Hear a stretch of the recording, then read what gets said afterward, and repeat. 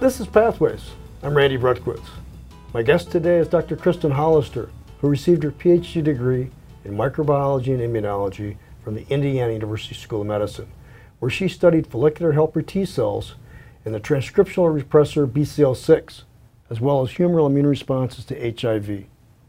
Following graduation, she went to work for Eli Lilly and Company here in Indianapolis as an associate consultant in their global scientific communications group. You and I could call that discipline science writing, something your PhD training has prepared you to do. Thus, Kristin made the jump from PhD to industry without doing a postdoc. Dr. Hollister has expanded what she does at Lilly since arriving, which we'll discuss today as well.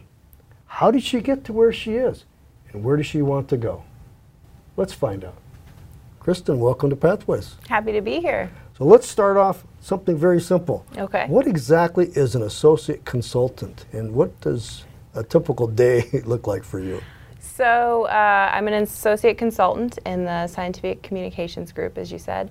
And also, as you said, you're a medical writer. And so people in my group, we take the clinical trial data from our clinical trials and we'll write the publications that you'll see in the Lancet or New England Journal of Medicine. And so we work with a lot of internal players, scientists, physicians at Lilly, but also we work with external people as well, so physicians in the field, et cetera. How did you get your job at Lilly? Network, network, network. As you know, Lilly is based here in Indianapolis, and so there were a lot of job openings. It has a reputation for being a very good company. So I was very interested in pursuing a career at Lilly, and so it came to be that a former student from our graduate program here at IU was working there, and so I contacted her. We had coffee one day and I was showing her, the jobs I had applied to but hadn't necessarily had success in getting past that online screening process of getting your resume into someone's actual hands. And she said, well, on this one I actually know the hiring manager, so send me your resume and I'll forward it on to her. And I got a call the next day from HR and said, oh, we accidentally overlooked your resume. We'd like to speak to you. And so really it came down to networking. Because I think this program here at IU has prepared me well, and it's just a matter of making sure that you get your information in the hands of the right people. I think that's maybe the big barrier. Mm-hmm. How do you get it in the right hands? Right, right. Have you always been interested in science? I mean, how did you get bitten by the bug? Yeah, I think so. When I was a kid, my mom would buy me toys that were science-y toys. And so, I had weights and measurements when I was a kid and a little toy microscope to look at bugs in the yard and things like that. So I think from a very young age, my parents sort of instilled this thrill of discovery and questioning things and trying to look at the world around you. And so it started from a very young age, and then, I went to college, and not a lot of people in my family have gone to college, and so I looked at it as a really great opportunity for me personally, and I said, well, I want to pursue something that I'm genuinely interested in, and so I wound up in the biology department, and the rest is history. But okay, so you graduated from college, mm-hmm. and then you had some time before you started graduate school. Yes, right? yes. So what did you do then? So I initially started working in industry as a lab technician. My first job, I was actually working as a chemist for an animal pharmaceutical company. And so I was, in the lab testing the molarity of different things that we were mixing up. And then I moved to Indianapolis, and I got a job working here, also in industry, in a lab, being a lab technician in a biology lab, doing a lot of PCR and DNA sequencing. So I did get exposed to industry early, right after college, and I saw all the nice things they have in the lab. You could order pretty much whatever you wanted, and I came to grad school and saw the money's a little bit tighter on the academic side. So what compelled you to apply to graduate school or to go to graduate school in the first place? What did you want to do with the PhD? Well, when I was working in industry, I looked around at the people around me and above me, And I saw that unless you had a PhD, there was a glass ceiling that you weren't going to be able to break through very easily. And so really I thought if I wanted to be, at a higher level, if I want to advance my career long term, having a PhD is really going to be a necessary tool to help facilitate that in the future. Okay. So you're using your PhD certainly as a science writer if you're going to write abstracts or any kind of written material whatsoever. You're using your scientific training and your training in terms of writing as a graduate student. What other kind of jobs can somebody have in industry but still requires a PhD? So I think there's a few skill sets that you pick up as a PhD student that are overlooked because we take them for granted. So for example, project management. When you're working in the lab, you not only have to manage your own projects, but sometimes you're helping other people with their projects in the lab and you have to coordinate with them. Sometimes you'll get a new student or an undergrad in the lab for the summer and you have to supervise them and manage them, make sure that's going as successfully as it can. And that's a really big asset. Being able to have multiple balls in the air, make sure things get done when they're supposed to get done, and coordinate with lots of other people. And I would say that's actually a bigger skill set that I use every day at work than the actual writing. The writing itself is a very small percentage of what I do. It's mostly learning how to work with other people and coordinate with other people. And also communication is really big. And so, as anyone in graduate school knows, there's lots of different personalities, not just in your lab, but maybe on your floor in your department. And if you're going to be successful, you have to understand how to best communicate with each of those people. And that's another huge skill set. When you go work for a big company, you're working with a lot of different personality types, and you have to learn quickly how to gauge how does this person best receive information, good or bad. What's the best way? Should I send them an email? Should I go find them? Should I call them? And so those are, I think, some soft skills that are underappreciated by students because you don't realize how much of a skill set is that you've honed until you have to go into the real world and use those skills, and then you realize how much practice you've actually had doing those things. I guess in some respects you talk about soft skills, which some people I think call that term pejorative, but it nonetheless, I see that as actually a supportive term, where it's something that you have those subtle nuances when you're speaking with somebody. Like you said, you're trying to pick up how do they receive information best. Is it by email? Is it face-to-face? Is it by phone call? If as you know, most people in academia, students, postdocs, faculty, if you look at a personality scale, extroverted versus introverted, most people are probably introverted. And for introverts, that's probably really hard to try to get a gauge on how people best receive information. Are there any tricks that you could recommend to help people understand maybe how to at least begin to do that? So my approach has always been to be, positive and upbeat, and just sort of ask open-ended questions and try and gauge, are they giving me long-winded answers? Are they giving me short answers? And just, work your way into trying to get to know their personality the best you can. That's been very helpful. At companies like Lilly, it can be difficult sometimes because we're a global company and I work on a global team. So a lot of my colleagues are in Germany or in France, and so your only option is a phone call or an email. And so that's definitely one of the hurdles. You don't have as much face-to-face time. And for me personally, I've always found face-to-face time to be the best in terms of getting to know someone and having them appreciate what you're doing for the team, and you can better appreciate what they're doing for the team. You had mentioned that you started off as a science writer, but things that you're doing now is you're exploring other things and learning more about the company and able to contribute in some different ways. Could you give us a little bit of an idea of what those things are? Sure. So one of the groups we have at Lilly is, we refer to them as the Global Patient Outcomes Group. And so an example of that would be if you have a clinical trial for a drug for, let's say, a heart disease problem. If the drug works and fixes whatever the heart problem is, that's great, but let's say this person's quality of life doesn't improve. They're still depressed, they still can't move properly, then what's the point of taking the drug, you could ask. And so the patient outcomes group, they measure those other quality of life metrics.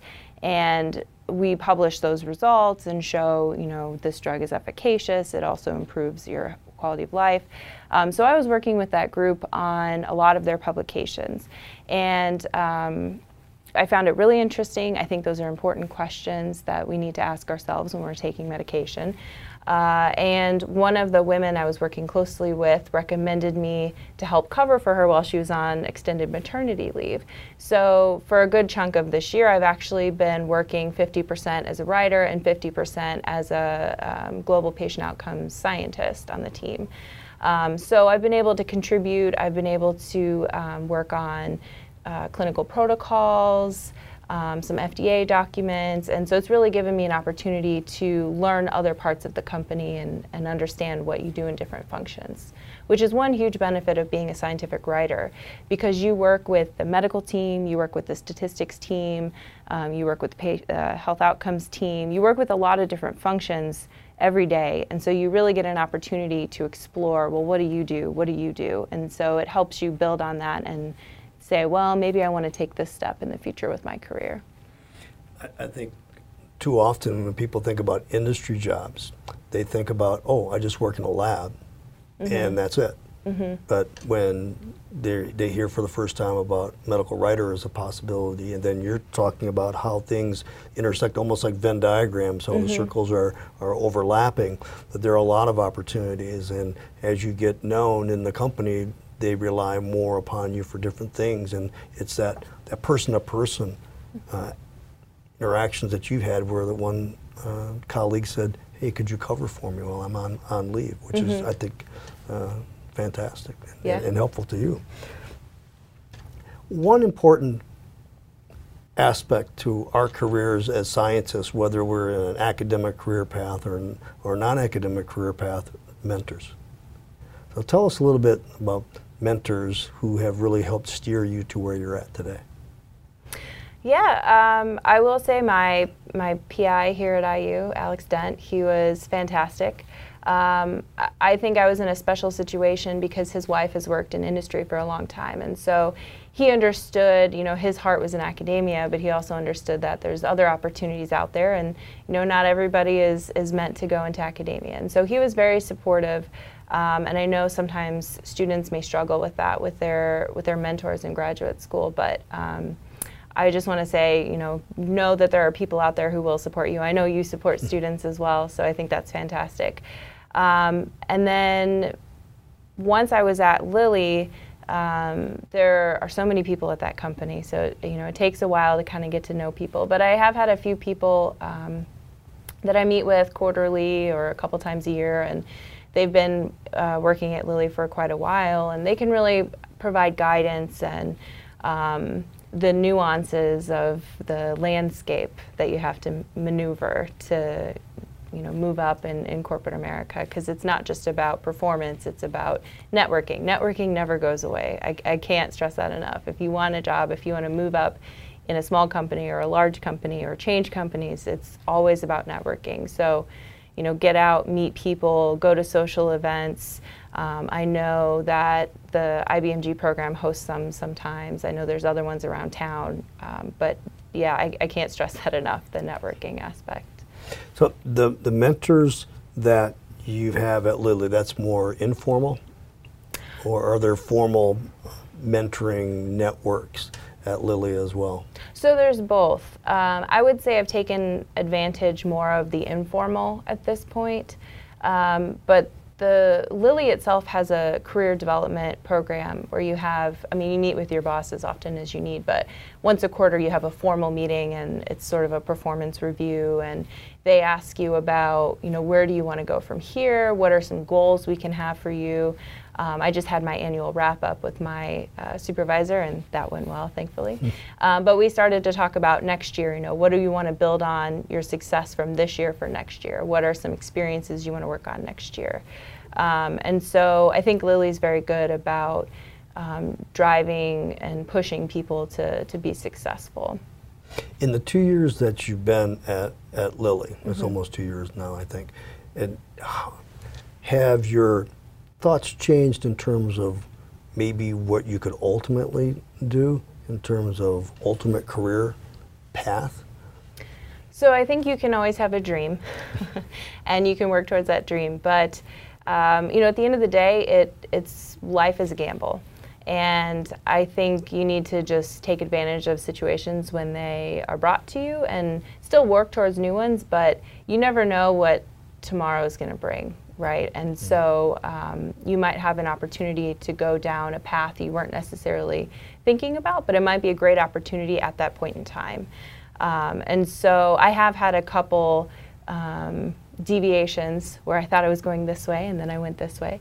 But I think, long term, I'm still, for me personally, I want to move up and become a scientist at the company. And not necessarily a scientist in the lab, as you were mentioning, but a lot of people in industry have the title of scientist, but they're more so working on clinical trials, looking at the data.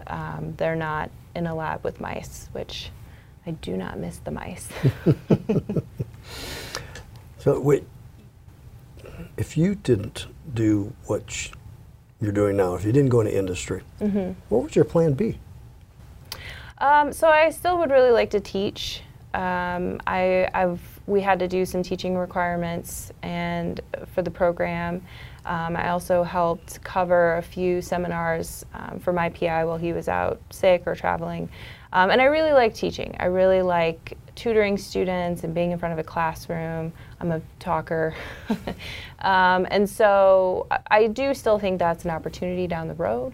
I thought about teaching evening classes at some of the community colleges here in town. So I do still have a passion for that, and I think that's something I'll explore in the future. Yeah, and certainly a number of folks who have positions in industry are adjunct faculty at different places. Yes. And as you know, some of your colleagues at Eli Lilly are adjunct faculty at the IU School of Medicine. What advice would you have for a PhD student or even a postdoc who's interested in a career in science writing, and so more than just networking? Right. So I think a big one is to understand the difference between industry and academia. So one thing that really shocked me was the interview process.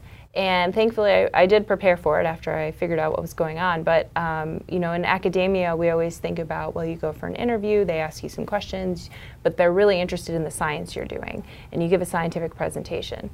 Industry, if they bring you in for an interview, at that point, they know that you're qualified for the job. They just want to know, is your personality going to fit within our group? And so the STAR questionnaire interviews, Google them, look them up. There's some really good examples online, but it's all about personality, situational questioning. Tell me about a time you had to deal with conflict. Tell me about a time you reported something unethical, things like that. And so that's really sort of a different thought process approach to work than what we have in academics. And so that's a big one. Also, there's a lot of really good websites out there. Glassdoor.com is a good one, has reviews on industry jobs and salary and things like that. So really do your research and understand what you're getting into, and don't sell yourself short. The PhD program, it prepares you scientifically, you learn a lot, but it teaches you how to think, which is the most important thing. I mean, you literally have a doctorate in thinking. And troubleshooting is an underappreciated skill that you basically have mastered by the time you finish your PhD. Anything from thinking about the bigger questions of your research to how do I get this PCR machine to work today. And so those are skill sets that people have. I think you just need to sit down and really think about what can I bring to this job versus other people who are applying. And so I think it's really good to have a self-assessment and be very self-aware. I guess my last question would be, is there any question or questions you think I should have asked you that would be helpful to people listening in?